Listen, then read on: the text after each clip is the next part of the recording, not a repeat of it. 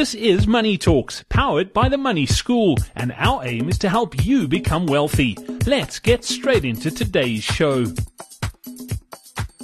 Welcome on to this edition of Money Talks, powered by the Money School. Happy holidays to you. I hope you are having a wonderful, wonderful time with all your loved ones. Gary Kale joins us once again. Gary, no rest for the wicked. We're working all the way through. Thanks for joining us today. And a great question in. It's got to do with the festive season. What advice would you give consumers this time of the year? It's easy to just switch off, but you've got to be mindful because decisions you make now could impact you long term. Yeah, absolutely. I think that the advice I'd give them now is to enjoy and unwind this December and really just have a good time with their families.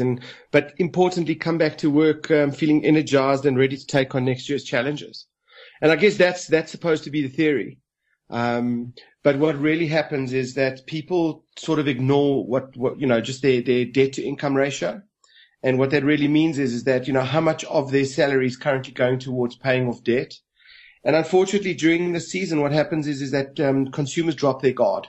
So, their salaries come in on the 15th of the month and they forget that that's actually January's expenses. And so they spend through that by the time it's Christmas. And they, any store accounts that they've got or credit cards, they lean quite heavily on those financial services during this period of time so that they can really just enjoy themselves, because many consumers haven't pre-funded or saved for a December holiday. So they tend to just, blow their salary, blow next month's salary, blow their bonus if they got one, as well as push their credit a little bit further. And I just think that, money is something which is very real. It just doesn't go away.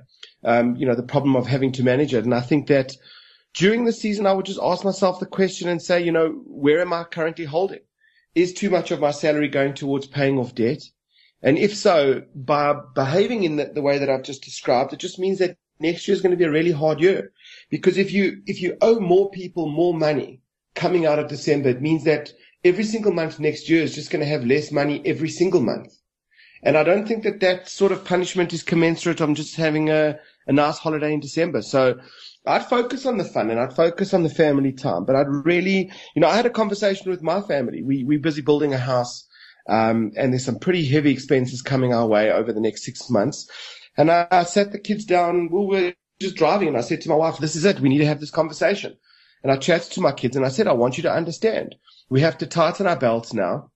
All money that's coming in now is being focused at, the budget that we've got for building our house and furnishers and doing all sorts of things in the home. And I would just want you to know that over the next couple of months, I want you guys to stop asking for everything and just be conscious that we're not going to have the same luxuries over the next 6 months and go out as much and buy as many toys. And I just want everyone on the team. So when I'm saying no, I understand why.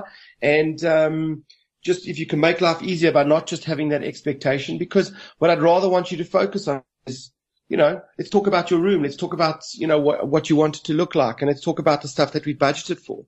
So I've had that conversation because I know what my next 6 months are. And I think that this is a good time for consumers to actually decide how they want their 2016 to look, and they are in control of it.